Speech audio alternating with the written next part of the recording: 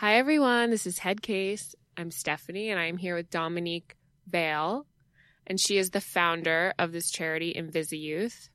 So I'm going to let you explain what your charity is and how you started it. Sure. Okay. Well, InvisiYouth Charity is a 501c3 nonprofit that helps support teens and young adults with all types of chronic illnesses and disabilities, so both physical and mental health related, visible and invisible illness. So we do all the non-medical side of living with health struggles. So we do advocacy campaigns, leadership programming, virtual programming, and free events. And since we're international and have a big virtual presence, we work with young adults across the United States, Canada, all of the United Kingdom, and as of 2019, Australia as well. We're That's amazing. Taking a dip into the Down Under community, so we'll see how Going that down under.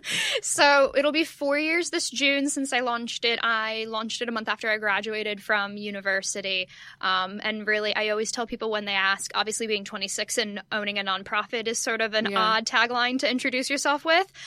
So most people ask why I started it, especially in this sort of niche community of elder youth healthcare, if you will. And I always say, well, because I used to be one of them in that way. So I was a competitive tennis player for over 8 years and was trying to get scouted for a university, do the pro circuit when I was early 20s was sort of the goal. And naturally, young teen athletes tend to overuse their bodies. They train through injury sometimes, just from that old mentality of being invincible in terms of injury. And right before I turned 16, I got injured in off-season training with my coach. I was feeling like a burning in my hand while we were hitting ground strokes together. He asked if I should switch my grip on my racket. I did, and I felt this pop right away in my hand.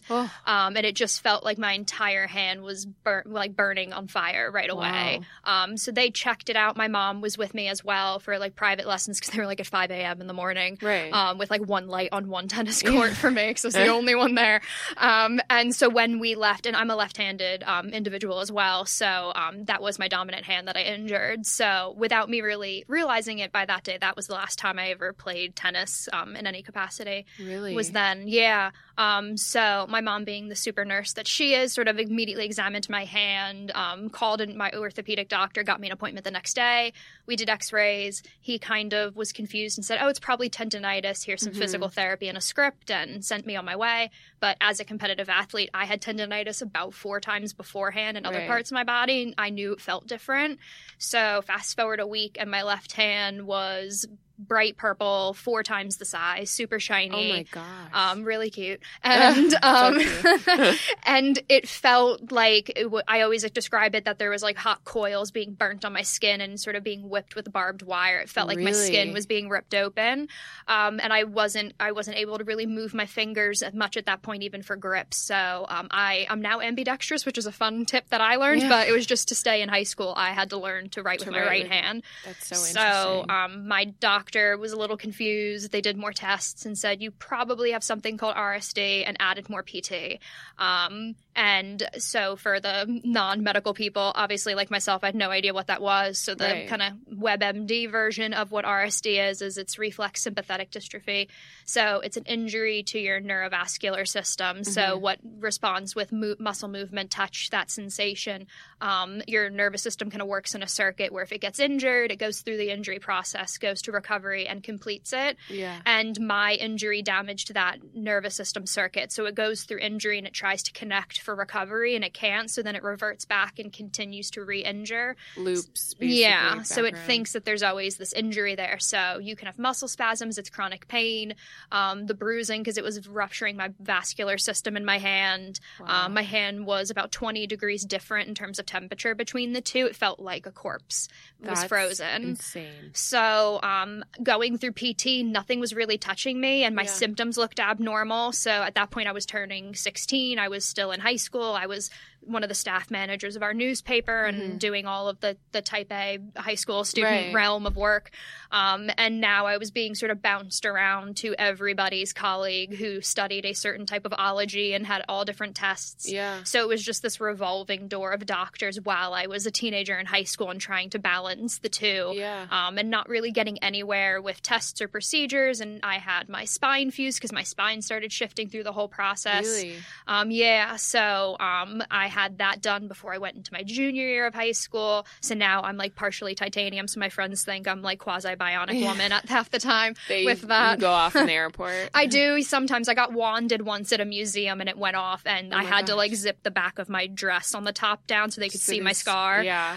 Because that was awkward in front of like 40 high school students, like Right. unzipping and being like, here, I promise it's a suture. So it was just sort of the balancing duo of trying to maintain a chronic illness, and then it started spreading through the entire left side of my body. So it went into my left leg.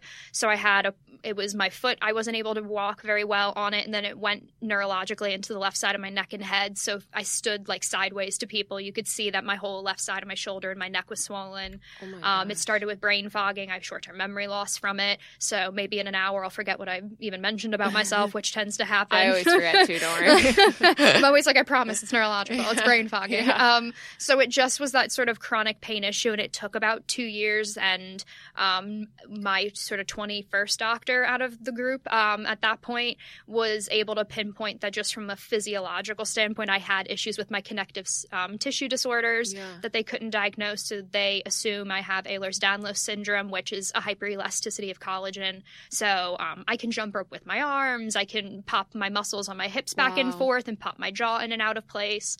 Fun party tricks for anybody.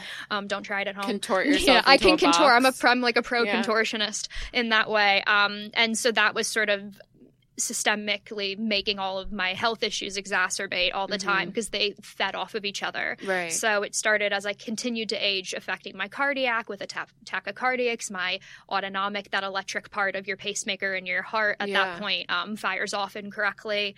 So if I'm sitting, my heart rate will jump up to like 180, 190. As if you're running a marathon or something. And when I need it to jump up, it forgets. And I'm like, wait. Yeah. So it sort of started to affect mostly the entire left side of my body. And having it take that long for proper treatment, I was going into my senior year of high school, going into college. They wanted me inpatient at a pediatric hospital to help with treatment.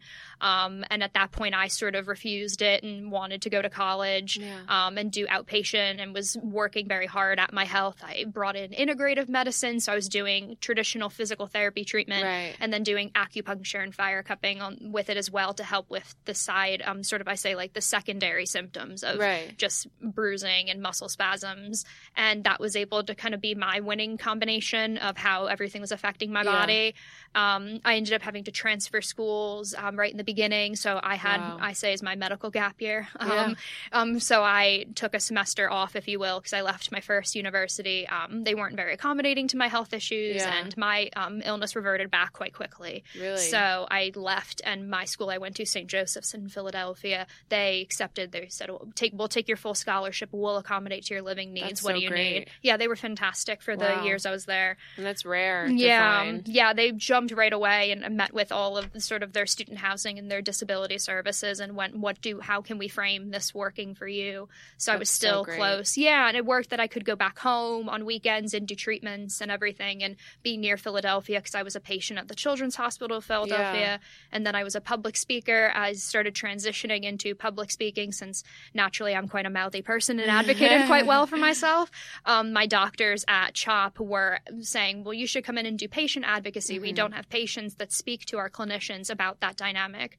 So I was sort of the guinea pig patient brought in as a public speaker for their new employee orientations. So I speak in front of like hundreds of their new clinician staff and their non-clinical staff. So from security to researchers to doctors, everybody. Wow. And talk about my medical journey and that, especially with that young adult patient demographic. What is that like? Because a lot of people think pediatrics is the cute kids and the St. Jude's commercials, but they phase them out at 21 of children's hospitals. And so you have to deal with my cute, angsty, beautiful teenagers all the time. So doing that, I kept getting the same questions from all of these medical clinicians of, I don't know how to talk to teenagers. They're worried about how their body will look from medical treatments. I don't know what to say.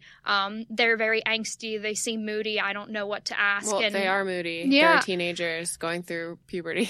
Exactly. And I just would always say, well, do you ask your teenage patients why? Or I said, obviously their physical health is going to affect their mental health. And it was just that I was like flipping on a light switch that no one was getting. Yeah. And I went to so many different hospitals for treatment. So I was never in the luxury of one facility with all of my doctors. So I wanted to, as I transitioned out of my dream of being a pro tennis player and into what my body could do, I was looking to go into non-governmental work. So working with like UNICEF or the Refugee Commission, doing charity work that way. And I had a doctor one day mention, they sort of laughed and said, well, instead of working for a charity, you should just start your own. Because they said, I don't know if there's any charities out there that work with young adults with chronic illness. And I wasn't fully diagnosed. Even 10 years later, I'm still not fully diagnosed on paper.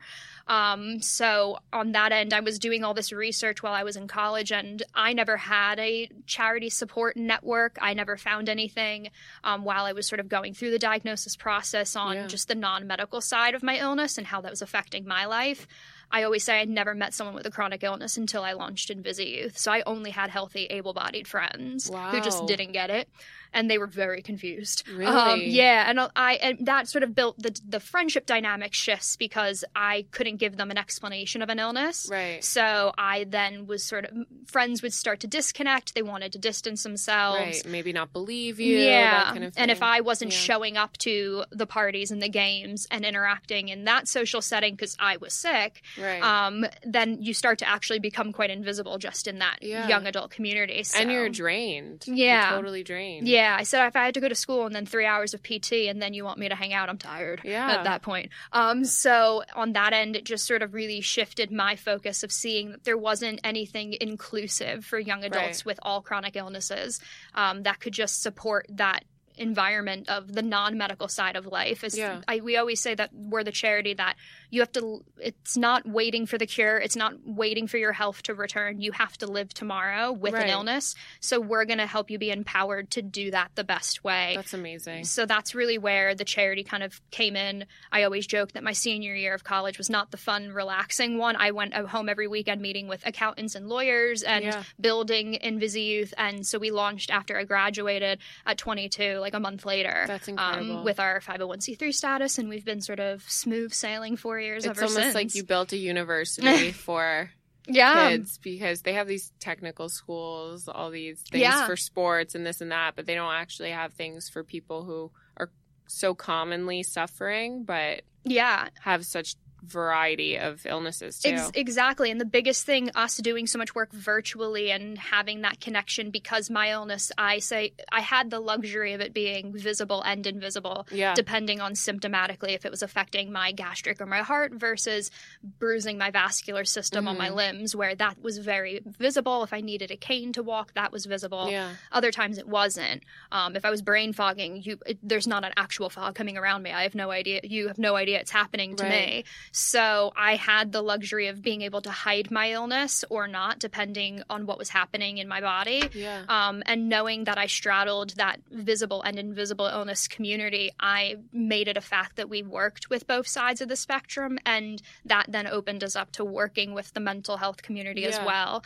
And we really kind of finding that niche of getting to work with specifically mental health charities as well. And having now with our global brand leader program, which is leadership, they do advocacy and fundraising in countries for us. We have some brand leaders now coming on that are strictly mental health advocates, and they suffer with different mental health diagnoses and such. So having that even with the mental health and physical health community was really important. So there must be a lot of people involved in the charity that have either had these mental health issues prior to being diagnosed with any chronic illness, or they just flourish from being so sick or down or getting horrible news, or like you, not having a diagnosis for over 10 years. Oh, yeah. It's just, I will always say it's just naturally as a young person going through just growing up and finding your own voice. It's an emotionally stressful process as teenagers. There's very few people that look at like their teens and go, oh, that was just the best time. That was such a smooth sailing ship for me. So it was definitely on our end noticing that you're naturally, if your physical health is, it's physically, I was living in a body that was, my health was torturing me every day. It was painful to wake up up every day physically. Yeah. And being thrown diagnoses and having doctors say, well, we have to test you and see if you have lupus or leukemia, and then going there and trying to get tested and then waiting, and then sort of having your mortality. It's a lot of blood. Yeah, it's a lot of blood. I went to hematology too, and they specialize in that one. But it was just sort of that mortality conversation kept having to come up to me. Right. And so while you're trying, you have to accelerate growing up very quickly to handle those conversations. And you're trying to grow up and be this person that you think you're going to be when you're little, and you're still technically little as a teenager and a young adult, and then you're being told these things like you may not live. Yeah. And then, but you should keep a positive attitude and things like that. Yeah. It's like not realistic. I mean, you definitely, I'm sure in your charity, you kind of face reality with each other, but learn to keep it positive. Oh, yeah. Keep it positive, but have that dark sense of humor. I always say that I was a very sarcastic person. My humor was very dry. Working with the United Kingdom, they joke that I have perfect British humor. It's very dry. They understand me right away. Right. But for them, that was always just trying to navigate chronic illness and then having it start to affect sort of my social setting, my emotional well-being as I aged, and having to accept a lot very quickly. You do start to have that sort of inner dialogue with yourself of having to just handle very morbid, traumatic situations and move forward to sort of make your physical health better, but then not having people think that they should check in if you have a physical illness to rarely I had a doctor say, how are you doing with all of this? How are you feeling? And it was shocking when they would. The first time I laughed when a doctor asked how I was doing, because I started talking about my body, and he went, no, how are you handling all of this? Right. And I was like, oh, me? Oh, you want to talk about me? Great. Yeah. Finally. Amazing. And that's why it's interesting that that people with chronic illnesses don't get therapists to go along with it. Without having to go through the whole insurance process, because it really should go hand in hand. Oh, absolutely. And I always will say that even just with research that we'll do, even with post-traumatic stress, we deal with that in terms of post-health trauma of a young adult having a cancer diagnosis, going through treatment, going into remission. Right. Everyone sort of gives you the pat on the back and goes, great, you're healthy now, but you've been going through treatment for 3 years and that's your focus. And now you're 18 instead of 15. You're going, oh, wait a minute. And now you have to just act physically healthy and normal, but you've just been sort of in a medically traumatized situation. And every couple of years you have to get retested. Yeah. And it's the whole thing comes back to you, I'm sure, of that original diagnosis. Oh, absolutely. There's just sort of that triggering point. And when people don't associate invisible illness as sort of all-encompassing physical and mental health, it's building health as that conversation. Yeah. So you're normalizing it in a lot of ways. Oh, the idea of mental illness, but also chronic illness. It's everywhere, but people aren't really talking about it. Oh, absolutely. And it's just for us, a big thing I'll say anytime I do speaking engagements is living with a chronic illness or living with a mental illness and living a life with health and happiness and success are not mutually exclusive. Right. Just because I'm chronically ill does not mean I'm not happy and successful. And I'm pretty sure I've never met one person who's completely happy and healthy and successful, but doesn't struggle from something. Oh, absolutely. I would like to meet that person. Yeah, they should take me out for some coffee. Right. I really want to know what you're all about. What's your secret? That's so interesting. So where exactly did the charity start? Where did you focus it in the very beginning? In the beginning, our first year, I'll always say our first year was sort of our growing youth area. That was when I was first out of college as well. Right. And kind of navigating, should this be a nonprofit? Could this actually become my career path? And sort of right away seeing so many young people and their parents just jumping on it and that's seeing amazing. I'll always say I have a soft spot for the British, but they just really jumped right away. Yeah. And were so supportive. And that was sort of a kick to me and who I was working with at that time going, okay, we've built something's right here. Because you've hit a nerve. You've struck a nerve somewhere. And sort of having us, we were so focused on just all this advocacy work, but then I was having so many young people writing to the charity on social media and commenting on our website and just asking all of these non-medical questions for fashionable medical accessories, or I want to talk to my love friends. that. Oh, I know. Those are things you don't even think about. Oh, anytime I got a medical accessory, if I got like an isotoner sleeve, helps with compression. Yeah. And it was skin tone. I'm practically albino, looking pale, which is not from my full Italian bloodline at all. And I would have to wear these weird tan-colored sleeves on my arm, my left hand and my arm, and it was the most unattractive thing. Right. They try to make it look like skin tone, but because there's one type Right. as that I would look at and start laughing on it, and I would start taking like scarves and wrapping through it to make it try to like look cute and chic for me. But it was just nobody was talking about all these non-medical sides of it. And then at the same time, I was still dealing with my chronic illness. I still do. Yeah. It's my new normal, as I say, of how I kind of live my life a decade later. Mm-hmm. And after the first year, it was my health was starting to take a hit physically, and I had to really reevaluate how can we structure this charity that it's not only adaptive for everyone else who comes in to volunteer or be in our leadership group or use our resources, but it's adaptive to me that if I need to take a physical step back, it's going to flex. Gonna live. Yeah, it'll breathe without me for a few days. Right. So even within the first year, I had to really reevaluate it with our board of directors, with our volunteers. Okay, how can we restructure this? Yeah. And that's where more of like the virtual end of our programming came into play. Every person who volunteered with me, who supported us right in the first year, it was wiped a whole new slate. The charity looked different. It sounded different. I had a whole other team of people that were sponsoring and working with the charity because it had to work on my body's terms, which I never really allowed my health to kind of take the driver's seat in what was working. Yeah. And in a way, being able to make virtual programming and we have a video podcast series, the InvisiYouth chat sessions that we host that's bi-weekly, that has downloadable resources that correspond with it. Right. And it was just sort of getting this health conversation and virtually being able to not just connect on social media, but being able to talk about living a life with chronic illness and how you can do that successfully. Right. And then not getting down on yourself every day because everyone else... Yeah. You get in that mindset, you think everyone else is all happy and healthy and walking around. Oh, yeah. And especially with invisible lives. illness, I always say you can just, even for physical invisible illness or mental health, you're always you're walking around and seeing people who are chronically ill and you don't know it.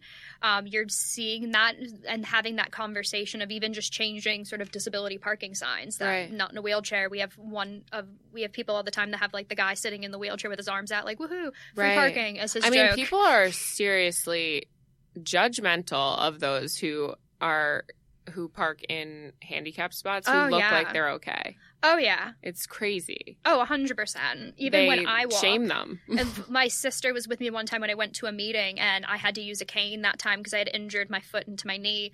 So I was in, like, combat boot heels, so they were thick and had grip on it, so if I lost sensation in my leg, it would help. Right. And I was walking with a cane, and I was dressed for this meeting, and my sister was with me, and people were constantly looking because I look young and I'm walking with a cane and I'm like dressed well, but I'm still walking with it, and just the constant looks and actual verbal commentary.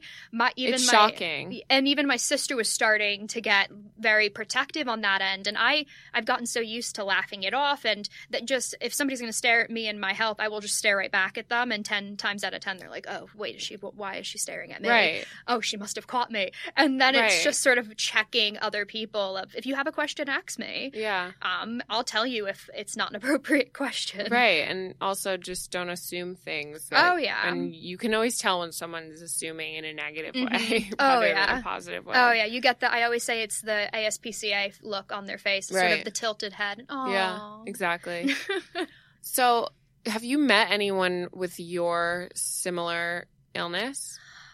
Through your charity? Yeah, through my charity, sort of early on, meeting other people with RSD or with connective tissue disorders, and that way they kind of fall into so many other categories of having subsequent other chronic illnesses built into it. So that was really wonderful to like go to my own charity events and meet somebody and watch them brain fog in a conversation and being, oh my God, you know how that feels. Me too. And it was just wonderful to be able to have that experience because I had to be very proactive. And living with an invisible illness, even with mental health, I'll always say to the young kids at the charity, just you have to be proactive. You don't get the luxury of being reactive to people because they can't see it. Yeah. So you have to be proactive, and 80% of that's verbalizing to them what's going on. And you don't want to be handled with kid gloves either, which is what a lot of people do when they do that ESPCA tilt. Yeah. and you really want to be treated like everyone else. But it's interesting how you related to the person who had the similar issues as you by almost laughing. Like, you find the humor in life and your situation as if it's anyone without a chronic illness. Yeah, and a lot of times you have to remind yourself of that, especially living with any sort of illness, physical and mental. You tend to think that, oh, people aren't reacting well to me because of my health or because of sort of your medical situation. And you kind of have to, in a way, always check yourself going, this might happen if I was healthy and able-bodied as well. Yeah. It's just going to take more of a punch to, like, my self-esteem because it's my physical health's ability to do things. Yeah, and you can't take too much personally either. Yeah, and that's hard when you're a young adult. I'll always say it's the one part of life when you're evolving and you're growing into sort of your own inner ideas of what you like and your own persona. Right. And then to throw onto it the obstacles of a chronic illness or a mental illness at the same time, because naturally most mental health struggles are properly diagnosed in that sort of university 20s age demographic while they're still growing and figuring themselves out. Right. So then to put on a mental illness diagnosis or a physical illness diagnosis it's jarring. So then you have to reevaluate. So there must be a lot of conversation around how dating is possible with chronic illness. Oh yeah, there's just, even from it being very visibly apparent, when it's an invisible illness, that tends to always be at the charity. I always joke that we'll get DMs like asking about dating advice. I always be like, damn, we need to have a board member who's like a dating guru or something, because you're always sort of throwing it off to it's a huge part of it. If you think about it, everyone just wants to find a person to spend their life with, and when you don't really know your timeline and don't know if people will really understand, or if you could find someone who will understand, it's a major thing. Yeah, we even recently, we kept getting a lot of feedback on our Twitter account because Dr. Phil had an episode recently, a few weeks ago, where he had a married couple on, and he said 10 times out of 10, you can't be the lover and the caregiver.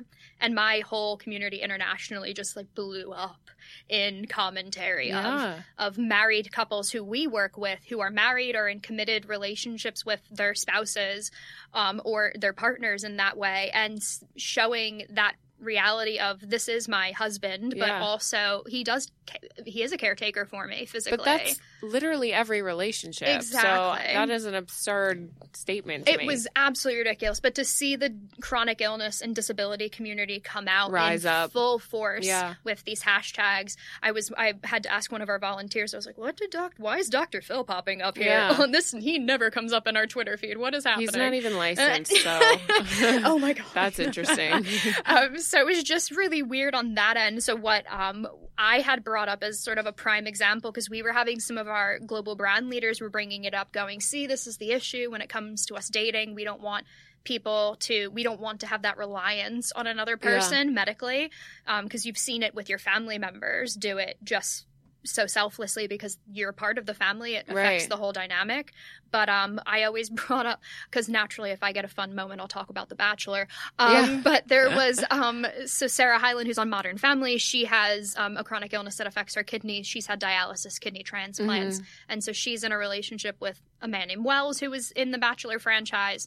And when she kind of came more forward with her recent dialysis and transplant, all of that she had kept secret, there were so many interviewers talking to Wells going, well, it must be so wonderful that like you're a special human being to take care of her and like become that caretaker. And I just remember him consistently laughing in interviews going, well, she might need more medical caretaking, but on the flip side, she's a caretaker to me and other things. Hers is just more life-threatening than mine. And it's clear that she's probably been struggling with that Yeah. far before he was even in the picture. Oh, absolutely. But having a healthy, able-bodied partner just sort of laugh at the question going, there's nothing special about what I'm doing. Right. It's just, this is my girlfriend. I love her. I'm going to treat her. Yeah. And how when she I'm should having be a treated. crap day at work or something goes wrong for me, she's going to Yeah. step up for me too. I just have to step Absolutely. up more in a medical manner. Yeah. I did read that announcement she made about it. That was Yeah. so great.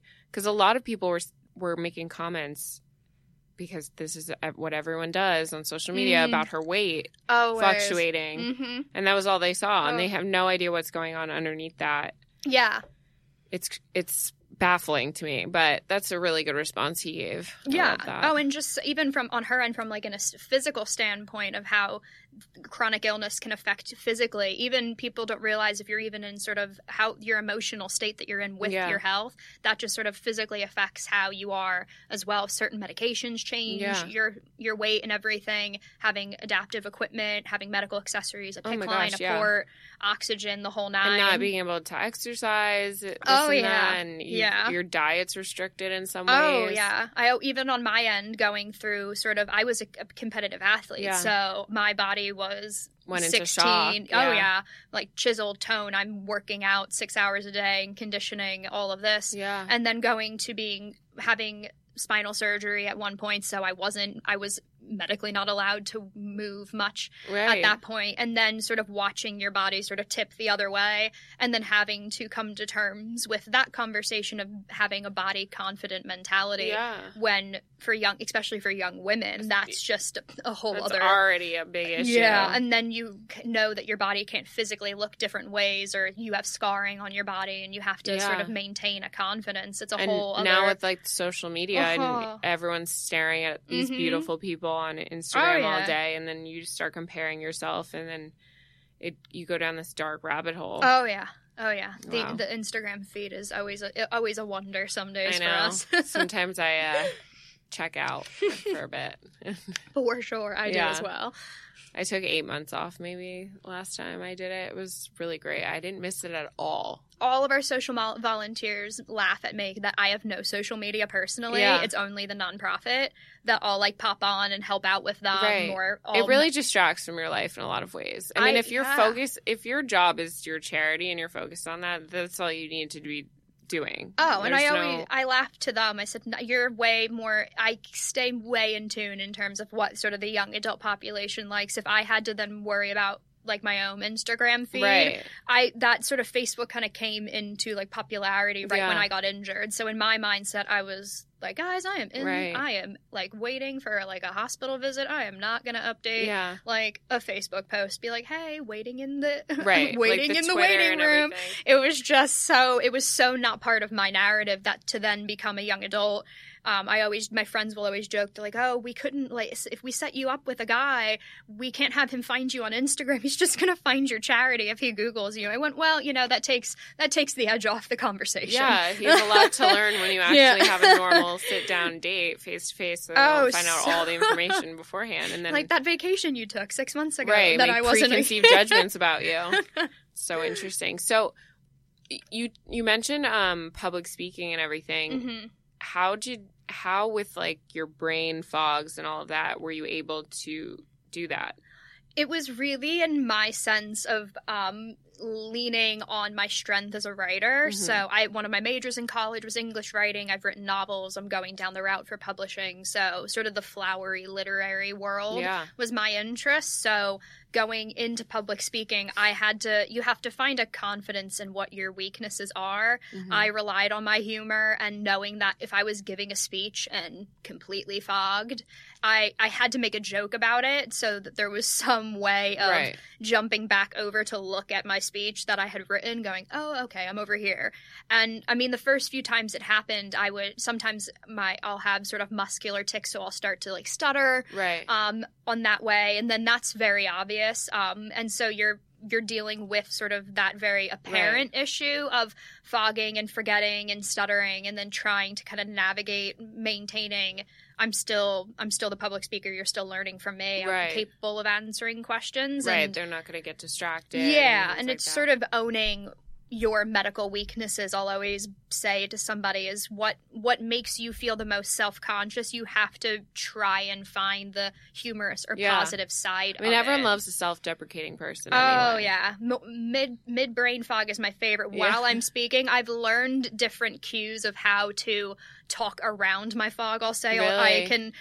I will repeat things. If you watch your like early episodes of the Invisive chat sessions, you can watch me fog. Really? I can see it because it's my own body. Probably Right. able-bodied people have no clue, but I can listen to myself talk and repeat the same phrase in 3 different ways before I'm like, oh, and I remembered then. I've had full-on brain fogs in my sessions before too, and you can tell because I'm rambling, or I say something and I have no idea how to end the sentence. And I'm laughing, going, Dominique, you said this 3 times already in 3 different ways. Yeah, but it's funny. People just don't notice that stuff. Oh no, not at all. And it's just trying to find. Everyone's worried about themselves. oh my God, yeah, they're trying to get. If they're listening to your podcast, they're listening for what you want to say. Right. So you have to kind of own that sort of medical complexity, as I say. It's so true.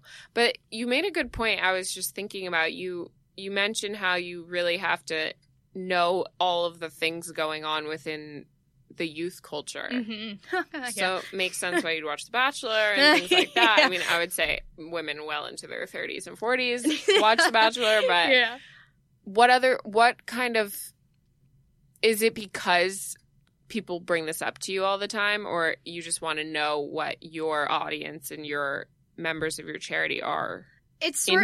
It's sort of hand in hand, because the sort of the young adult interest evolves so quickly.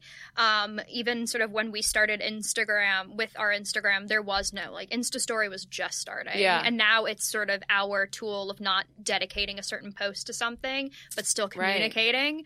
And so having that is sort of evolving into that. The first time we had our social media volunteers going, Dominique, do a boomerang. I was like, do a what? Yeah. Like, I was so out of it, and just having to explain so much. But it was somewhat of wanting to maintain the knowledge of how we speak to young adults being relevant to them, and something that if we're building programming and events, that's why we have 40 new global brand leaders coming to us with different illnesses in different countries. Because if we're building a program, or I'm building episodes of a podcast, I don't want it to be irrelevant and still have that touch of how they want to be spoken to. Right. But then also on the other side, it's that of what content they're watching in media. Right, what they want to even be talking about, what makes them happy. And knowing that they're so underrepresented in an actual quality manner in terms of having like accurate representation of that diversity in health.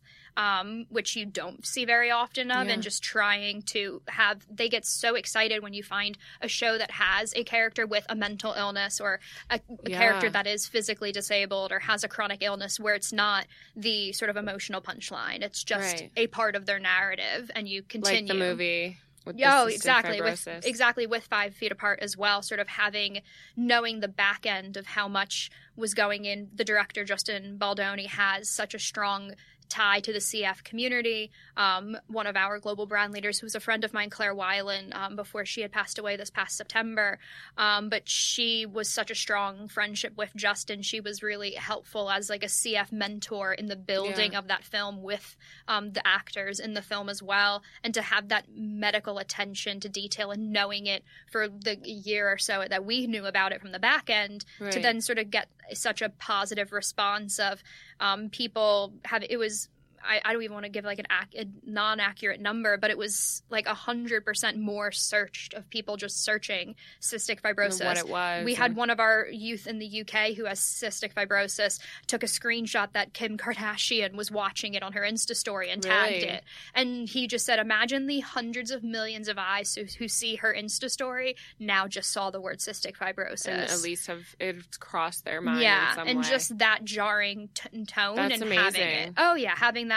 The moment when the Kardashians pop up and I have teenagers being, you go, Kim. I was like, oh, what did she do today? I was stoked for her. But it was just really having a conversation, especially from a mental health standpoint, having it accurately depicted in media. That's a big thing, because a lot of these films and TV shows give the most extreme version of whatever illness it is, almost just so the audience unknowingly can recognize that. Yeah. Like if someone's bipolar, they make the characters just totally obscene. Oh, and they put them in full manic mania from and every just from, start to finish. Right. There's no balance, and there's it's so much more complex than that. Even the characters in 5 Feet Apart, I'm sure, are so different, and they both have CS, but they're very, very different. Oh yeah, and having and knowing that you're having, and on the flip side, you're not having actors with chronic illness or disability, and obviously that is super important to accurately cast. That is such a massive thing of not just seeing yourself represented, but physically seeing yourself represented. Yeah, totally. By having somebody who actually is living that day-to-day life and accurately cast. Yeah, because there are people who have chronic illnesses who would love to be actors. And they are actors. Right, and they shouldn't be, turned away for that. Oh, 100%. It's not a liability. Yeah. It's an accessible tool that will make you more marketable. Right, and these movies will only be better if we portray the real life people, which are people with chronic illnesses, mental illnesses, all the time. Oh, we even say it's strictly with sort of the amputee and the partial limb community. Yeah. Imagine the money you save of not having to CGI an able-limbed actor. Right. And just hiring an actor who has the partial limb. Yeah, they actually did that with the movie with the shark bite. Oh, yeah, I feel you. Yeah. I know. Damn. Bethany Hamilton. Yes. I know her. She has an awesome foundation. Really? She has amazing foundation. That's amazing. Yeah. She's such a cool chick. Yeah. I think the girl who played her in a movie had a CGI arm. Yes. Oh, yeah. Oh, Anna Sophia Robb. I remember she played her. Yeah. Yeah. Yeah. And it's just sort of finding that sort of tuning of bringing awareness, especially even in a physical health or in a mental health scenario, but realizing that you can actually hire people who have that experience or direct connection is a really wonderful thing. And if you're not going to be able to accurately cast, really get your facts. Like really have the amount of attention. And have that person like Bethany be a mentor throughout the film to make sure it's the best. Yeah, and like even on our end, knowing how Justin Baldoni really took it into his heart of not even just making it sort of a passionate sort of love letter to Claire and her legacy in her life, but also really wanting to do it right, letting the film be able to fundraise for her foundation and for CF in the States as well for that research is just really like put your weight behind it. Yeah. If you're gonna talk about an illness, really back it. Right. You don't want to half-ass a film like that. Not at all. So how do you react when you do get it? Because it seems like a lot of people, when they're struggling with an issue like the Dr. Phil thing, and they come to you guys and kind of say that this is unfair, this is a horrible depiction, or this is bullshit, whatever it is. How do you guys react to that? Do you kind of take a stand and say, okay, well, we're going to write a letter to Dr. Phil or this and that? Like, what do you guys do in those situations? A lot of what we do is, because we're so connected to social media, is really finding a lot of the other heavy hitters that are activists in that area. And a lot of times now, because we've done so much work on that end, having them, they'll start just naturally tagging us in their posts about it and being able to then use our international platform and start sharing it. And really, on our end, we'll just say as the nonprofit, like doing research, I'm very adamant saying that we're a non-medical charity. If there are people coming in that want specific medication or medical advice, 100% of the time, I am more than happy to have us send you to another nonprofit we love to work with. Referrals. Yeah, and that's the best thing on our end is we're happy to send you over to charities that can best support you in sort of your medical journey, but being able to use our advocacy platform of just not even taking a stand. I always say we're very bipartisan as a nonprofit. We sort of stay very sort of Switzerland in how we like to do things, but just showing sort of the natural human tone of conversation and sharing, not people who are going to be on the soapbox barking at the able-bodied community. I mean, I could do that left, right, and center, just saying that naturally just the physical structure of the world is from healthy, able-bodied people. So it's not catered to us. We have to adapt to everything just physically as well. It's not accessible. Right. So then you have to sort of take that stance of going, it's so easy to make things accessible, but it's just from step one, you're already walking into a barrier and you don't even notice it. Yeah. So you mentioned that you guys hit a big market in overseas. And I know mental health particularly, while it's already taboo to speak of in the U.S., it's getting better. But I heard it's even worse from what I read in places like England and these European countries and things like that. They don't talk about it as much. Yeah. And you have to always, what we'll always say is the two main mental health charities that we work with, we've had some of their staff on our video podcast series.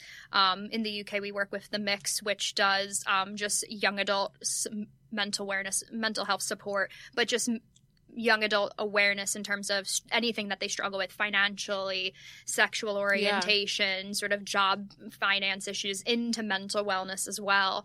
And doing that in Canada, we work with Jack.org, which is a young adult mental health advocacy network. Yeah. I mean, they are the rebel game changers in that way of how they allow young adults to build the narrative of how you talk about mental health. That's so great. But being able to work with charities like that their niche is mental health and mental wellness, and supporting the young adult network, that is really, you get to see the pulse of different countries and how that conversation goes. Because naturally in the UK, since we started, there is such a push forward of trying really hard to build a narrative of talking about mental health. And even in the UK, they have the Heads Together campaign, which the Royal Family Foundation pushed. And even this past week, the Mix was part of that conversation with Prince Harry being at a meeting with a lot of other Heads Together charities that are part of that umbrella, and just showing that there needs to be conversation, that it's not suffer in silence. This isn't don't talk, you can just get over the hurdle yourself, right? Because that just builds a stiff upper lip. Oh yeah, keep calm, British carry on. Lip. And it's just sort of getting them seeing how hungry these, especially young people, are to actually talk about it. What we'll always say the biggest issue, especially with mental wellness, is especially with young adults, they feel like if it's not to the extreme of I have a mental illness diagnosis and it's that bad, in quotes, then I shouldn't complain. Right. So they think, but I'll always even say when we speak to young adults with physical illness that it's affecting their mental wellness. I'll say, if you had like a small flare-up of an issue with your physical body, wouldn't you mention it to your doctor? Of course I will. I said, why do you want to wait until your mental really health bad and then is unmanageable? I said you have to build that self-care narrative from the beginning. You don't wait until it's so severe that you can't find the light at that point. And that's sort of where, especially from a mental health conversation with us, that's where we're at now, is just sort of always having young people talk about, how do you have those conversations with people? If you need support, how do you ask? If you don't like verbalizing, talking about all the forms of therapy, people always think there's such a, not even stigmatized, but such a stereotype of the only form of mental health therapy is sitting on a couch talking to a therapist. And telehealth, there's all the things now. And it's just, I said, there's things like Talkspace and having that conversation of having things that are more technology savvy for you. There's animal therapy, sports therapy, music therapy. Absolutely. That you can really look into what are your interests and finding finding an outlet that works for you. You don't have to verbalize your issues or what is sort of the struggles in your mental health. I mean, it's hard to verbalize a lot of the time. Oh, yeah. Some people just don't even know how to describe how they're feeling because they don't, or that's a big fear for them. And a big thing, they'll always put so much pressure on somebody who is suffering with their mental health and saying, well, here are all these resources, here are hotlines, here are charities. Like, feel comfortable, ask your loved ones for support. But that just puts all of the weight on somebody who's already struggling with their mental wellness. Right. And I said, you have to, as the support network and families, you need to step up. You need to do better. Take charge. Because everyone's big concern is when I say, how are you? And somebody doesn't say, good. Right. you don't want to say the wrong thing. You don't want to lead somebody the wrong way. And I said 90% of the time, it's just checking that person is aware that you're there. Which is what would keep so many suicides from happening as well. It's noticing the signs too, and noticing what's going on with these people. If you're not reaching out every once in a while, then and it's checking in, but knowing that even if you don't have the right, everyone worries about saying the wrong thing. And if I see a friend struggling, I don't want to say the wrong thing, or especially with like an invisible illness side for physical and mental health, I don't want to say something insensitive. I don't want to say the wrong thing. Right. So then you go to silence. Right. But which then, is even worse. Yeah. And I said, just even physically showing your presence, just physically showing up, not saying anything about it, and just continuing on, but that person knows you're physically present in their life. And knows that you know. Yeah. It's unspoken. You just have to show up and do better in that way, and be able to, even if you address it once and your friend backs off the conversation, but you gotta at least extend the hand of conversation. Absolutely. So how are you? I am doing well. I mean, I always say, like, even on our end with sort of having your mental wellness, having a chronic illness and growing up with it, like I said, you really accelerate the growing up process. And on my end, in terms of my mental well-being, some people kind of go through the process and they really check in, and it's having that emotional journey with it. I had so much kind of chaos of so many doctors coming in and out, and tests and surgeries and procedures, that so much was chaotic that I just really zeroed in and just said, okay, I'm going to sort of head down, burrow through this. But then there was no checking in. It felt so disconnected from me that by the time I was 20 and had some stability in my health at that point, it was just such a daunting, it felt like a disassociated narrative that when I give speeches, it feels like a secondary story. Right. It's like you were asleep and you've finally woken up. And that's sort of, there's sort of two different ways, if you will, in terms of like the scale of emotionally processing a chronic illness, is going through it and really sort of delving in and checking in on yourself and going through the process with your health issues, or more on the way of where I took it, where I really just disconnected from it, but then you kind of have to hit all of it at once. Right. And you're going to have to face it at some point. Yeah. And it's so much acceptance. It's looking at life differently. It's appreciating things differently. I have like the most zen way of like looking at the world in terms of what are major problems for so many of my friends. They don't scale in comparison because I've had such another extent to it. But I also like when my healthy, able-bodied friends complain about like, damn it, that thing I wanted. The little things that thing was back ordered on Target that I needed. Right. And just hearing the amount of like strain they have for it. They'll be like, how are you? And went, oh, well, I had to get blood work done always today. Say, fuck my life. Yeah.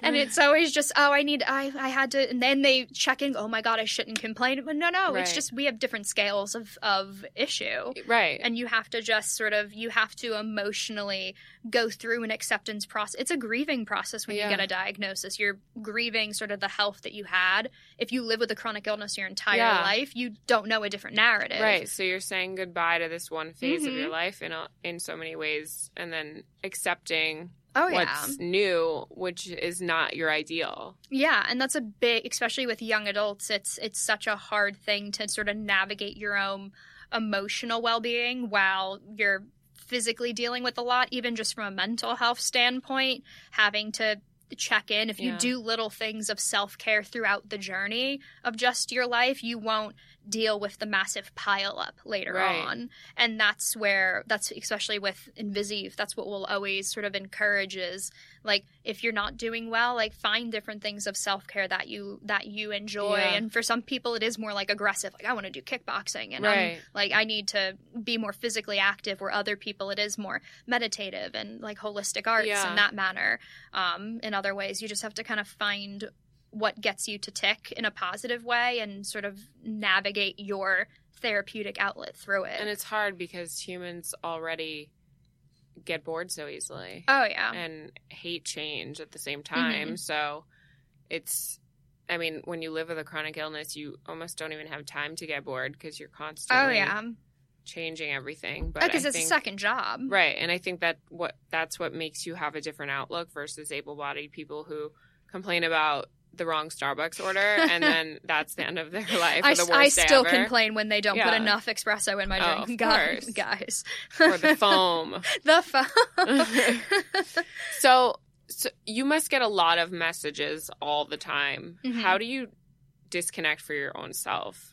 Yeah, that's a big thing we'll get a lot of times because of working across sort of the health spectrum, you do get to work with young and people. time zones. Yeah, so you're getting them all day. Especially when, like, now we're going into Australia, we're being in the New York area. They're 15 hours different. They're literally a day apart. I screwed up meetings multiple times where I would think it's Wednesday, but it's actually their Thursday, and very confused by the whole thing.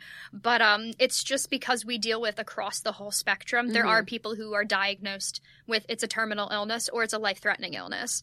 So terminal in the sense that they know they have a timeline, and that their health is going to be the thing that ends up ending their life for them, or even life-threatening where there's a lack, it's completely unknown.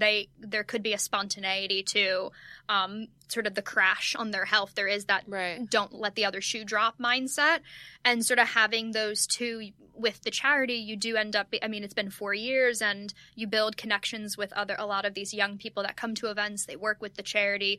A lot of them have become very good friends of mine. And they trust you and want to really And then connect. You're sort of a part of that process if they have to go through organ transplant, or they're going through a treatment and you see the decline happening, or there's the spontaneity of something happened and then all of a sudden they're in the hospital, it's ICU, and you have 48 hours and then something happens. You have to then look at sort of that bereavement process as well, and checking in on that, where similar to mental health, bereavement's like never discussed within the health community because most doctors don't want you to think about dying, which is something that's all happening. My friend Claire Weiland, I always say my introduction to Claire's YouTube channel, if you will, and her sort of YouTube fame was that her intro was, so I'm dying faster than everybody else. And it was because she has cystic fibrosis. It's a terminal illness, but it was a humor to the way she built a relationship with death. It. 100%. And then by having someone like that opening up the conversation, it allows so many other people to look at their life differently. How you live, you're only guaranteed the present day. So focusing on tomorrow is very different. But you have to take a little bit of a step back, especially with, you might be in a physically better space with my health, but then I'm working and I'll get 10 of our global brand leaders coming in and they're emailing me or texting me personally going, they're in the hospital, they can't do this, something else happened, they're going for more tests, or something else is going wrong. Just so much emotion. Yeah, and you're trying to kind of help them through that process, but it's really giving them the tools to navigate with one another, because social media is such an outlet of support for them as well, and sort of allowing us to kind of bring them out to other people, checking in with other brand leaders and knowing they might know them on social media and going, hey, just send some like positive vibes their way, like check in, just like answer to their Insta story or do something, and having them really check in on one another allows you to kind of take that step back. My health is part of my day to day. It's subconscious. I have to do like a medical check-in every morning, be like, can you move your leg today? Right. So for me, it's such a part of the narrative, but some days it is, you kind of sit there and go, I need to watch something super funny. I just need to kind of take a step. Not talk to anyone for a little. Yeah, I just need like the quiet and like watch some like Premier League soccer and just like go into like a different mindset. But that's what's great about building a community of like-minded people and similar ages, because you're building this backbone for them to support each other. It's a support group, not just for you to be the one who's holding on to everyone. And keeping them afloat. Yeah, and having that sort of that whole leadership program with us of finding these young people, and most of them are predominantly young women in the chronic illness community publicly, which is a whole other spectrum of conversation. But having them really having honed in on their activism style and sort of the whole scale of activism. Some of them are very subtle activists, as we'll describe in terms of style, where it's physically, you'll watch them, how they put on makeup, how they answer questions, if they're deafer or if they're blind, and you're watching them do everything that able-bodied people are doing, but you're watching them subtly show how they're doing it with a physical difference. Yeah. And then watching people very full force, they're fighting legislation, they're going through healthcare, they're fighting medication coverage, and very public with sort of that fight for medical equality and diversity being shown. And you kind of allow that leadership community to be very diverse, Right. And international. And that allows our network to really see one another and build sort of tool pieces that they can have in their own toolkit, sort of life toolkit, Yeah. if we'll say, of just things that can help them on a bad day. So with working and building and finding the right staff and Mhm. people to help and volunteers, you obviously use both able-bodied and unable-bodied, or I don't know the Mhm. right term, but Yeah. how do you go about that process of like finding the right fit for the charity? So a big thing on our end is all of our leadership programming, all of our global brand leaders and our all-star brand leaders, they all have chronic illness or disability, physical and mental. So that whole leadership program, all of them have a connection directly with themselves, with their health, Yeah. which can be struggling in terms of if some of them are having health setbacks or flare-ups. So that sort of the physical consistency, if you Right. will, varies. But that was a big thing on my end of knowing that if I wanted to volunteer with other nonprofits, my physical capability changed based Right. on injury or setbacks in health or flare-ups. Yeah. And I wanted the programming to be adaptive to each person. So every one of the brand leaders who comes in with us or all of our special guests on our podcast, every episode's tailored to their interests. The segments are in their network, their wheelhouse of tools. Yeah. And so it just kind of, and making sure on my end that even our board of directors, having consultants who've worked with me at pediatric hospitals or people who have siblings with chronic illness. So there is always that. There's no 6 degrees of Kevin Bacon with us. It's either themselves Right. or 1 degree. Everyone Yeah. has that contact. Totally. On our end makes it easier because people are, it's that diversity is just second nature. Right. I'm not teaching anybody to look at diversity in that manner. For us, I always say when you want to kind of go into intersectional like conversation, I say you have to like look at the disabled community and the chronically ill community. Everyone seems to forget that like we're there. Yeah. And I just say because health and chronic illness, for most illnesses, they don't matter what gender you are, what race you are, socioeconomic status, Yeah. sexual They don't- orientation, religion. No one they cares. don't discriminate. Your health does not care Right. what you are, and that's so intersectional when you get to really see the community and Yeah. how diverse it is, and getting that conversation moving and having so many people bringing something different to the table with their health. Absolutely. And even from a mental wellness standpoint, they'll even say a lot of times one of the charities we work with, jack.org, they really make a point of talking and saying it's mental wellness. It's Right. that you're improving your wellness and that your brain is an actual muscle. You would naturally train every muscle. So Right. remember to do that with your brain as well. Yeah, you have to work it out. Yeah, you have to. There has to be a self-care mindset. People forget that. I always will say your brain is an actual physical muscle. You have to you Challenge it wouldn't- and learn, continue to grow it. Yeah, absolutely. You have to make it something that strengthens for you because it can only Right. work as much as you allow it to. And I guess when you go through a big illness diagnosis, you have to check yourself, and that's a huge amount of information coming at you so Yeah. quickly that you are not prepared for, and then your body is physically reacting to it. Yeah, So you really have to. Yeah, and it's a whole other process of whether you get diagnosed or injured in your sort of young adulthood versus growing up with a chronic illness or disability. Right. That journey is also very different because it's you have a before and after mindset. I have that distinct prior to this injury and after, Right. where other people that's the only scope in which they can look at life because Yeah. it's the only thing they've known. So you kind of you get to look at different frames of mindset. And that's where on our end, there's such a level of acceptance and understanding in that community because you're really seeing how as somebody who's not healthy or able-bodied has to maneuver and adapt to life and be hardworking and check themselves from a mental health standpoint as well. And really, they are like just the best advocates constantly. That's so incredible. What a great charity to come up with. I mean, Thank it's so you. necessary, and it's so great to have a place where people can be themselves and not only have to talk about what's going on negatively in their lives, but also positives. Yeah. Oh, just even on it from us being so active of saying, like, I was very adamant in the beginning going, well, should we stem into physical and mental health?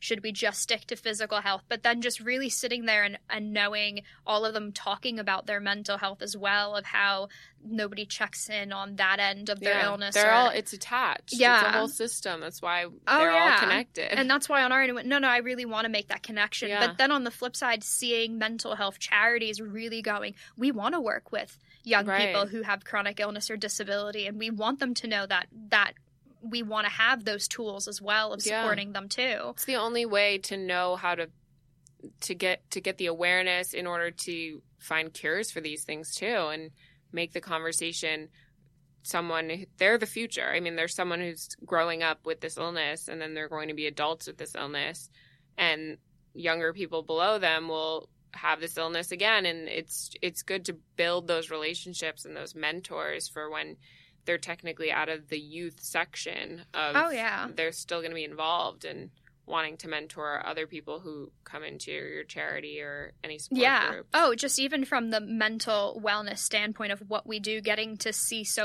just trying to get more public attention to it. I mean, the name InvisiYouth comes from them being the invisible youth in healthcare in that way, but on my mindset, it's because they're invincible in that way. They have to fight against so much of the... Double meaning. There's that English major. That took forever to name the charity. I love that. Thank you. I mean, that's a big decision. Oh, man, it took a while. So that's why we joke all of our... it's a full board discussion when we named all of our segments on our podcast. They're going, Dominique cannot name this by herself. It would take forever. Right. But just going through it on like a mental wellness standpoint of us really making what's invisible, making it very visible, making it apparent, and trying to help other people in the public eye to make sure that they actually talk about their mental health in a way that it's not just, the martyr of the scenario of just they're still living with it and it's still part of their narrative. You don't have to fit into. It's really changing the stigmas and stereotypes. And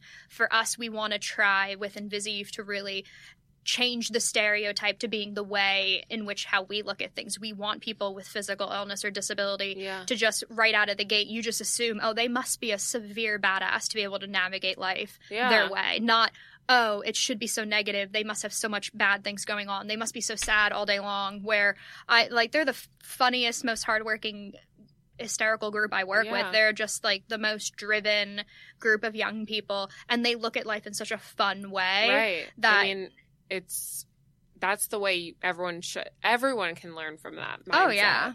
They're not, as we'll hear from a lot of our young people, they're not the inspiration porn for your life. Right. Is their tag for them is just we're not supposed to be like getting you moving in the day. It's just not like I have to. We're not supposed to be like inspirational quotes for you to look at. It's just even getting that mental conversation moving and making it more just part of like sort of the systemic conversation of people not feeling like it's this, I have to drop a shocking bomb that I have anxiety. It shouldn't be this bomb dropping conversation.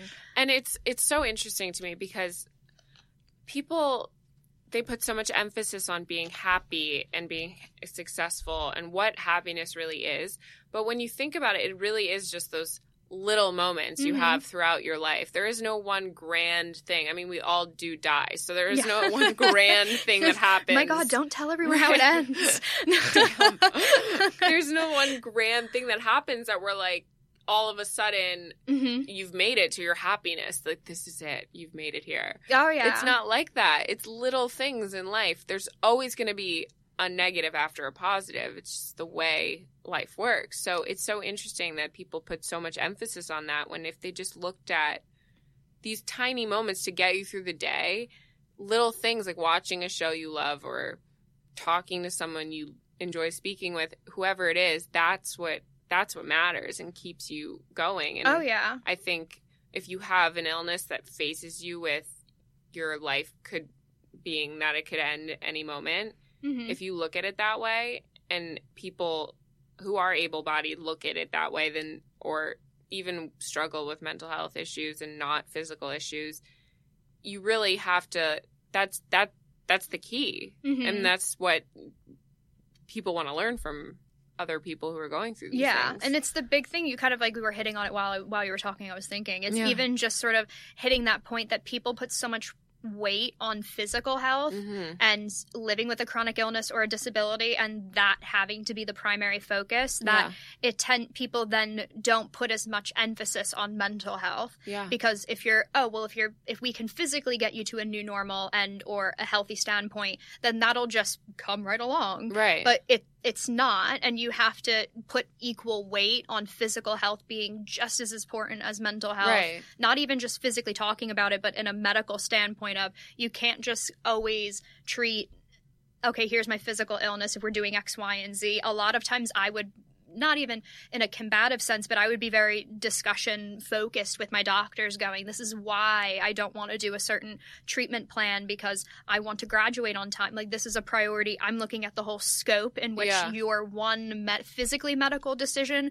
will affect me indefinitely. Right. And those sort of jarring conversations with doctors going, well, we need to make you healthy now. This is the only priority is your physical health. And I'm going, well, I have to look at how it's going to affect my entire life, not just my physiology, the sort of like multi-organ system element of it. And that's where people then with mental health, that's why people will always hear with a lot of our youth coming in going, I didn't want to complain because I have to live with this chronic illness or I'm living with a disability. If I'm going to add something else going that I'm dealing with, I feel like I'm going into like a low mood of depression, or I can feel more anxiety coming on socially and going into that scenario. They don't want to complain because they're going, my physical health's enough. Right. Now I mean, it's like the doctor's giving you a treatment that is supposed to help you, but there are all these side effects to it. Yeah. You feel, oh, I can't complain because they're giving me this, but this is still going to happen, and that can't be ignored just because. Oh yeah, even it's okay to be selfish in that. Way. Oh, and it's just knowing that you can have that conversation of going that something that I know is going to affect my emotional well-being, my mental health. Yeah, and knowing that I can sit at a table with somebody who has anxiety or depression or bipolar, and even though I have a physical illness and they have a mental illness, there's so much equal ground that we can converse on. So relatable with one another that both of us will even just laugh going at how much is so similar in terms of just sort of the health struggle. That's why for us I'll always say, it's the health struggles or health setbacks, because you want to encompass both of that sort of full health journey. And I think a lot of doctors, if they give you a treatment or say, you're going to live to see another day, it doesn't mean that you're not going to have those feelings like, what's the point in me living another day? Or why am I doing this? Or why am I here? And why should I keep trying? Yeah. It doesn't mean that just because someone grants you that for another day doesn't mean that you even want to take it. And then that's a whole other conversation, because there are those days, everyone has days like that, but there are those days that everyone could be doing well and fine, and, the next day it's like a switch. Yeah. And then you have to navigate that too. I know on my end, I'm going to probably completely butcher this example, but they're like the Advocacy Network Attention, like ATDN, where they put up those like video segments. Yeah. They did one over the summer where they had physical actors coming in, and it was just if people treated mental health the way they treat physical health. Yeah. And it was just the switch of people who were like sitting on the couch and somebody was physically sick, but their support networks were using phrases that you would use to a friend that was having a mental health struggle. Yeah. And they had like one example was somebody was diabetic, and they were saying like, oh, like I can't go, like my sugars, you have to take insulin, and that sort of having that equilibrium, having that balance come back.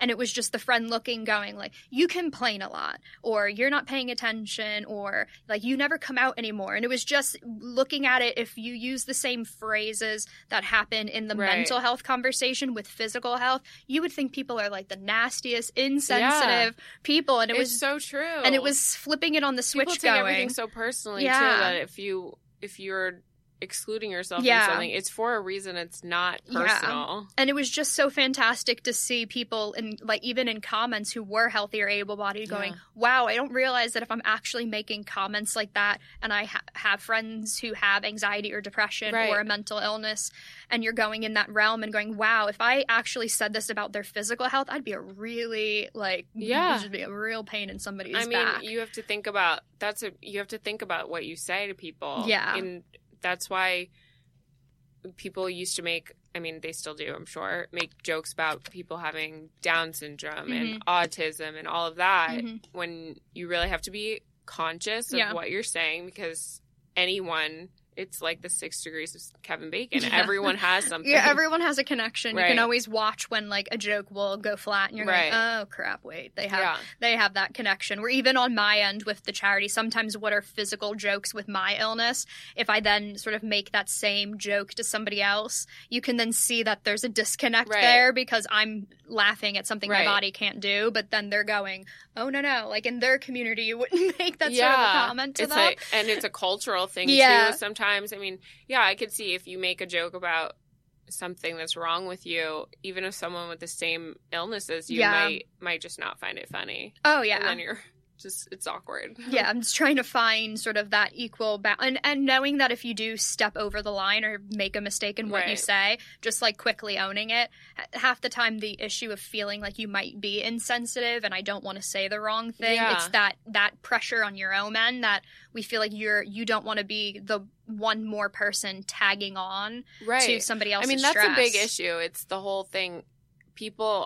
We're not all educated in the mental health world or just the health world in general. Yeah. We're not all doctors. We haven't all been certified. We don't have degrees and everything.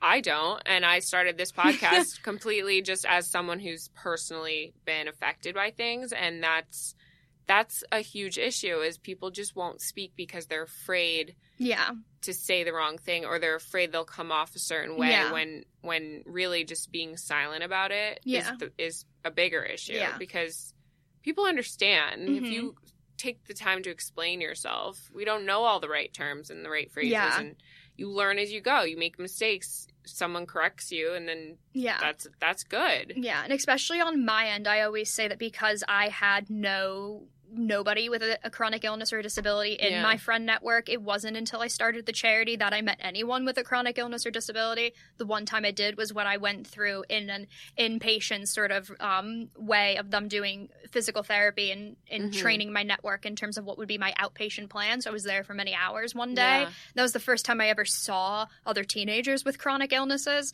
and disability around me. And I was 17. It was the first time. And that was the one and only time in that whole time frame before I built the charity. So from like 16 to 22, there was I had to constantly be the WebMD of my illness, having to answer every ridiculous medical question. No, if you stick a magnet on my back, it is not a smart idea. A, it's titanium, it's not magnetic, but B, if it was, is that smart to do? No, and that's horrible. And just sort of knowing, even as a girl, having a scar and knowing that your body's starting to physically look different from not being able to work out and being trialed on medications and taking them off and everything, and having friends saying like, oh, well, would you want to wear a prom dress that your scar on your back showing, or like, how do you feel about that? And just knowing that I never had that support network of friends. So I kept that private. I'm very blessed to have a wonderful sister, my parents, and that family network was very supportive of me, that I was able to kind of disconnect my health from my friends. I kept it private and never talked about it. I have a few friends that knew about it because my one friend, my one best friend that's in Florida now, right before I had my back surgery, she had like a hope your back surgery goes well, like soiree party for me. And I'm a big Elvis Presley fan. So she got me like a life-size Elvis Presley cutout that I brought to the hospital with me. And my life. And so like having that was like her just being supportive. She knew she didn't get it. And that was just her way of saying, I don't get it, but I'm here because I know this is a struggle for you. And for a lot of my friends, it was years later when I had the charity and they came to speaking events or fundraisers, or we saw each other in social settings outside of it, that they then were able to kind of check themselves. And on my end, it was nice to kind of, for a lot of them, it was an apology of going, I'm sorry, I just completely backed off, and I was afraid of not understanding what was going on, and you were in and out of school, and I knew that something was up with your health, but I didn't, they were so scared of saying the wrong thing, or scared that something would happen to me in that way. So it was like almost protecting themselves. Yeah. And as a young person, you don't, if you're not dealing with that health trauma in your own sort of family network, it's hard from a friend standpoint. You kind of have to find your own narrative of with your friends. And I became very private because I had such a negative response from my friends, not getting it, making jokes and everything. And it's also exhausting to explain. Yeah. And having to go through, when I didn't have a diagnosis, it wasn't like I was, oh, okay, cool, I went here, I had this test, here's the name of it. And I also, when you have a fun rare disease, it's always like this acronym for this thing, and you're then discussing what everything means. Everybody WebMDs you, and I joke that I'd be like dead 6 years ago if I listened to WebMD. Yeah. We all would be dead. We all would be dead. So it was just even from like a social conversation with my friends of going that I hated that a lot of them felt the need to apologize just because they didn't know how to say anything to me. And that's where like having a podcast like yours and having people who aren't like in a clinician background and just having a discussion and a dialogue of what health does. Yeah, I mean, people forget you also were once new to this chronic illness. You didn't know what it was either. I wasn't like at home reading books in my like medical journals in my free time. You're trying to live your life and go about your teenage years growing up, and your priorities just happen to be different because it's for your health reasons. But I mean, you were once like them, totally unaware. Oh, for sure. And it was just knowing that once I built the charity, and I encourage so many of our young adults, don't completely pull away from your healthier, able-bodied friends because they're not going to get it at the drop of a hat. Yeah. My other friends, I don't have to, with the chronic illness community and the friends that I've built from it, even internationally, I don't have to explain anything. It's just, you get it. Yeah, I get it. And it's right away. It's nonverbal. We understand each other. But on the other end, my healthier, able-bodied friends, it's interesting on that dynamic is so different that because they don't have to live with sort of the physical complexities that I do, for them, they're so intrigued. There's a curiosity there of how they can help. And then they'll look at their jobs and going, wow, I should check in with my friends more. And I've noticed something about one of my friends. Like they look like a little off. Something seems off about them. And I'll encourage my friends going, like, check in with your coworker that's a friend of yours. Like, if you think something's off, just check in, have lunch together, like, see that dynamic. Because even if you show a little bit of a social interest, if somebody's having like a mental wellness struggle, you'll start to see that open communication, because vulnerability opens to vulnerability. So if I'm gonna like throw my card out on the table, like 90% of the time my friends will go, oh, and then they'll start talking about their emotional struggles that they're having. And find the compassion and the empathy with people. Yeah, if you turn that mirror on somebody else, we'll always say, like, vulnerability reflects to vulnerability. So how has your family been through all of this process? Really, I always say I'm very blessed that my mom has been she's a nurse for over 35 years. Too. Hey, shout out to the nurses. Shout out to nurses. So especially on that end, I mean, my mom, we're a full Italian family, so it's very affectionate, very open, constant communication. But my mom and I have that sort of special bond in terms of even prior to my injury, like, she is my best friend, like partners in crime, very, very quick and easy with one another. So there's such a friendly respect there. In terms of me respecting her as just another woman as well, and her medical intelligence. But then also having my dad, who is in like he ran a family music store, and he's in the sort of like the music industry on that end. That's awesome. My dad has been working in a music store since he's 8, and he's now 69. So That's his end, cool. so he's like for 6 decades on that end. My sister's a special education teacher, so and having people not in sort of the medical community, it changes the family dynamic. People tend to forget that if one person is struggling in the household, everyone sort of shifts how they communicate with one another. So I had the luxury of looking in a doctor's office, and if I didn't feel comfortable asking a question or saying something, I could just look at my mom and she would know, or ask her. And if she didn't know, she had friends who were nurses who could know, or she would be able to kind of check on me there and ask a question. And she could then sort of discuss with my dad and my sister how we could communicate to one another and sort of build but the big thing I'll always say is sort of build the barriers in which you like to speak of your health. Right. Dinner table conversation was not Dominique medical Boundaries. time. Yeah, Right. no, was not Dominique medical chat time at all. We would talk about my sister and her job, or we'll talk about what's going on in her life. I talk about guys. My dad will talk about the store, and everything. So it's just, that's our sort of social buffer of like release and Right. just not talking about my health. And then if we're doing the dishes, my dad might check in and go like, hey, how was this doctor appointment? How did things go? So it's just on our end, knowing to put sort of that barrier Yeah. of I don't have to physically be talking about my health all the time. Right. And from a mental health standpoint, when you start to sort of open up and discuss things, sometimes it's just your relatives really, they want to Yeah. be so supportive that I mean, everyone parents worry they're every going to naturally minute of worry. every day. Oh, yeah. Anyway. Oh, naturally. And that was my whole thing as well, was I tried to curb a lot of what was happening from them because I to knew leave them Yeah. some relief. yeah, but then also knowing that their parents, that's my sister, they love me, they're going to naturally be affected regardless of me curbing some of it Right. from them or not. Right. It was not going to make anyone feel good when a doctor asked, how long have you been having this symptom? And I go, 8 months, and I told my parents 2 weeks ago. Right. So it's not going to help anybody. Yeah. But even from a mental health standpoint, sometimes it's okay to just say like, not now. Right. Because sometimes people are like, oh, I want to talk about it right now. And oh, if you're open to it and I'm open, Yeah. like full communication, open, fluid conversation. Right. It's not 100%. Boundaries are a huge thing because you really have to be conscious of everyone is their own person going through their own things. Yeah. And you have to be able to navigate Yeah.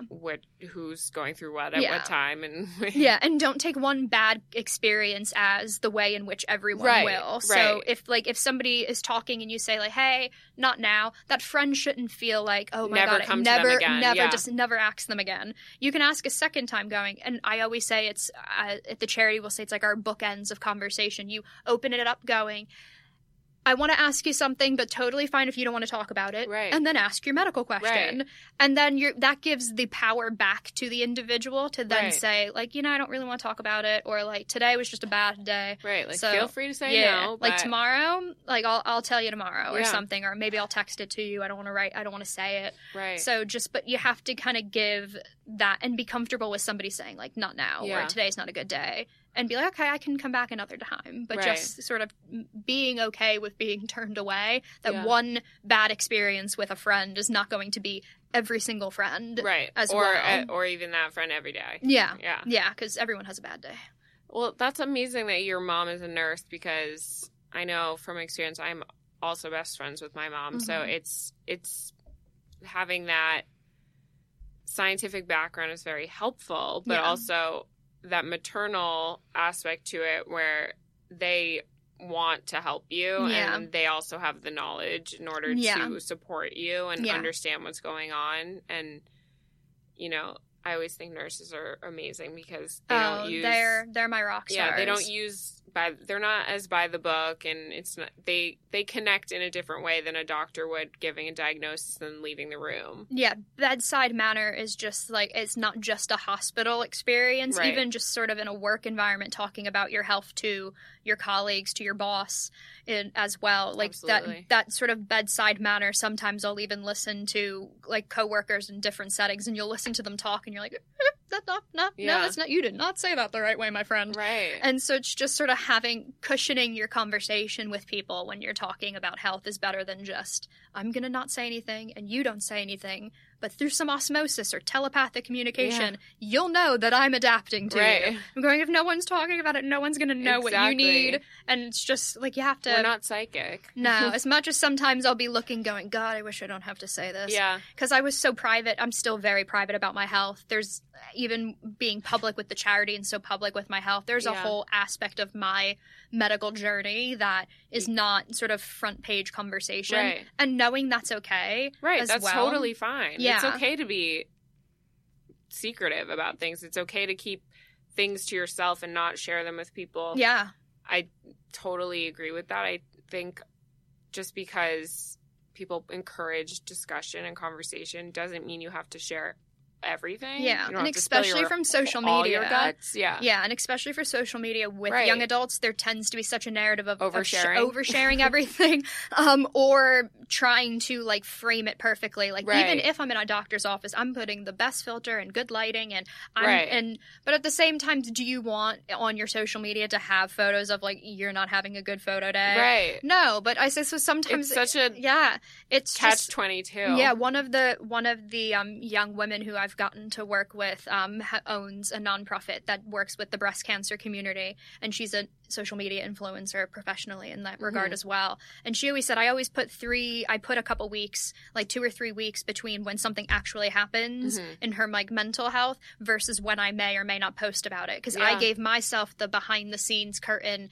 discussion of it. I've delved with it. I've figured some things out. My family or friends have been helping me. Yeah. And now if I post something, even if it's a photo, a quote, picture of a tree, whatever, that symbolically explains your journey, and you Right. put it in that caption, you've dealt with it and had your time with it for a few weeks, that now there's a disconnect Right. emotionally, that if you get a comment from an account you don't know Right. saying, it's not going to rattle yeah, you. because you've now had that disconnect. Yeah. So we'll always say, especially with young adults, and they want to be advocates, and I'm going to talk about my mental health and talk about it, give yourself personally the time to adjust to it, so Yeah. that if somebody You says almost something, need a social calendar for your own yeah, journey. and putting that sort of barrier going, I'm not going to instantaneously post things while they're happening, because then you might be, even in a Right. helpful manner, people in your network might be, oh, try this treatment, talk to this person, Yeah. and it's just overload information. At least if you give Way a too much. disconnect, Mhm. you can then look, and you've had some time, and then you can actually look at the positive comments, because just ignore the negative Right. ones. It's That's much just easier to. yeah, you can then look at the tips you're getting from friends, Yeah. and you can look at it from a logical standpoint going, I think this would fit for me, or Right. that would work for me. It's interesting. I think that's why stories must have taken off so much, because of that immediacy. Like, Yeah. it is kind of a look behind the curtain Yeah. of everyone's day to day. But even that is sometimes curated now to be Oh, yeah. very specific. Yeah, I'm not good enough at that for that. That's why we have people. I'm like, oh, what do you mean delaying these photos? Yeah. I'm like, guys, I don't understand. It's so funny. So you're getting into publishing, you mentioned. Yes. So with my own sort of outside of the nonprofit, I've done like young adult fiction novels that I've written. So now going down that road of trying to get the book signed to an agent for publishing. Typically, my one current book now has a character that deals with sort of post-traumatic stress from an accident. So dealing with having a young adult character dealing with mental wellness and that whole grieving process and family dynamics of how that shifts, I think is super important, having that diversity in something you can read as well, because it can be either you can listen to it on Audible, or you can read it to yourself and sort of have that literary discussion. I hope it gets published. Hey, That's amazing. right here, I'm sure it will. From your mouth to God's Everyone ears, listen. guys. Your mouth to God's ears. Let's do that. That would be an incredible story. This is what happens when you drink water.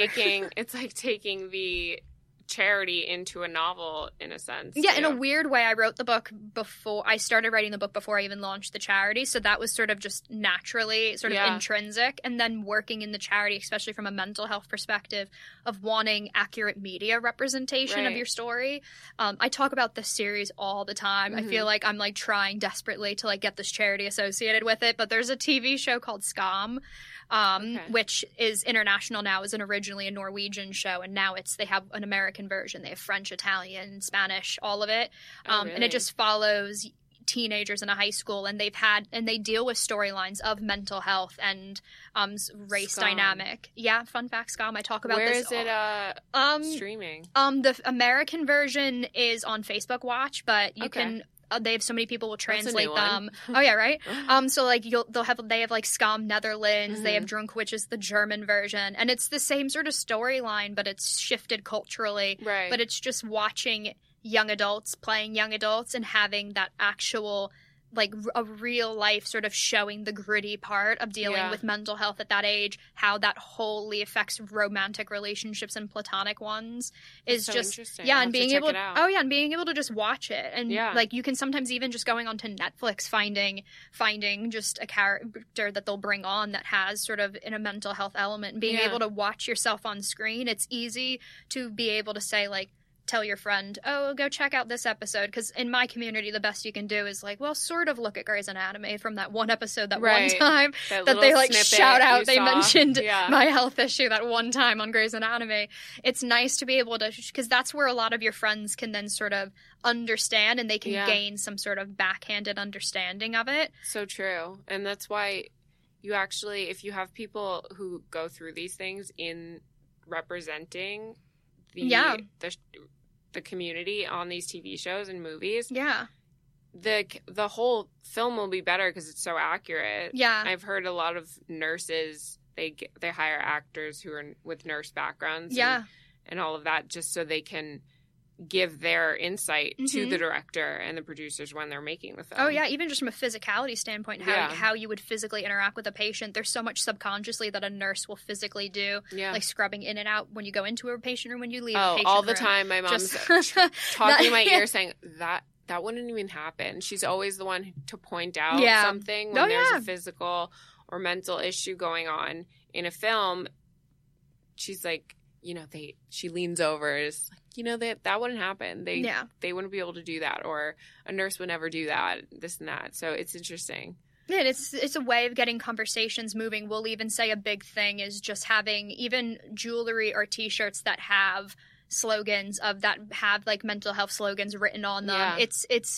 It's a subtle activism way that you're sort of subtly sort of having this conversation being moved, but then also it makes somebody else subliminal messaging. Yeah, exactly. And so you don't have to like verbalize everything on your end if you are more shy in terms of activism and you want to kind of support that community you're part of. Just like necklaces and jewelry that have like "it's okay to not be okay" written on it, and it's great because it kind of helps you as someone who goes through something understand that someone else who's struggling might have different symptoms than you or different reactions than you, and you are able to recognize that from watching these things, that maybe that portrayal is correct and I just have a different reaction or different symptoms. Yeah, even on my end, like even the charity's sort of like tagline bracelets is saying like supporting our trademark is like the medically adultish people. Yeah. So on that end, just having that on our bracelets saying supporting all medically adultish people, because that's our trademark. Right. And going fun. So even just seeing that, if my arm's down and I'm at Starbucks or I'm at a bank and having somebody look and they'll read that, you can see them looking and then looking at me and like kind of getting that gauge of a reaction. Yeah. And I have so many people who randomly come up and be like, where did you get that bracelet? Or seeing my medical alert bracelet that's sort of designed. I'm the type who would literally see something and then go Google it. Oh my God, I'm always on it. I'm like, what is that handle on Instagram? But even just sort of my medical alert sort of designed to me, it has a piece of a key on the back that was my aunt's. And she was diabetic. So she had her medical alert bracelet as well. So I have part of her house key is barbed wire. God, Dominique, the word metal is sort of harnessing it on the other side of my chain. But just on that end, that gets people talking when they see like my medical alert bracelet or different things that I have. So it kind of it gets the conversation. Someone could even just be like, good on you, and that's it, because they might have a sibling or a relative dealing with even a mental health struggle, and when they see me wearing a shirt that's supporting a mental health charity we work with, I've gotten that even at the gym where I'll just get a tap on the shoulder and be like, I like that. Or like, that's really great on you. And then it keeps that person moving forward. That's when it matters. Exactly. That's when you know you're doing something right. Yeah, exactly. When someone taps you on the back, they're like, I like that. Or like, I could have used that like 10 years ago is my favorite thing. That means it's all worth it. Oh, absolutely. At the end of the day, all my losing my hair over these teenagers is always worth it in the end when something happens well for them. Exactly. That's incredible. Well, thank you so much for coming on. I'm so excited to see how your charity grows over the next few years. I mean, it's so young still. Oh, I know. It's like a little baby. Yeah, it's such a baby. It's going to be huge. I know. Thank you so much as well for having me. I love getting to kind of chat on both sides of the physical and mental health as well. It's really, and I mean, we can say that Invisiuth's a cool name, but Headcase Podcast is pretty badass on that side too. I have to appreciate it. Thanks so much.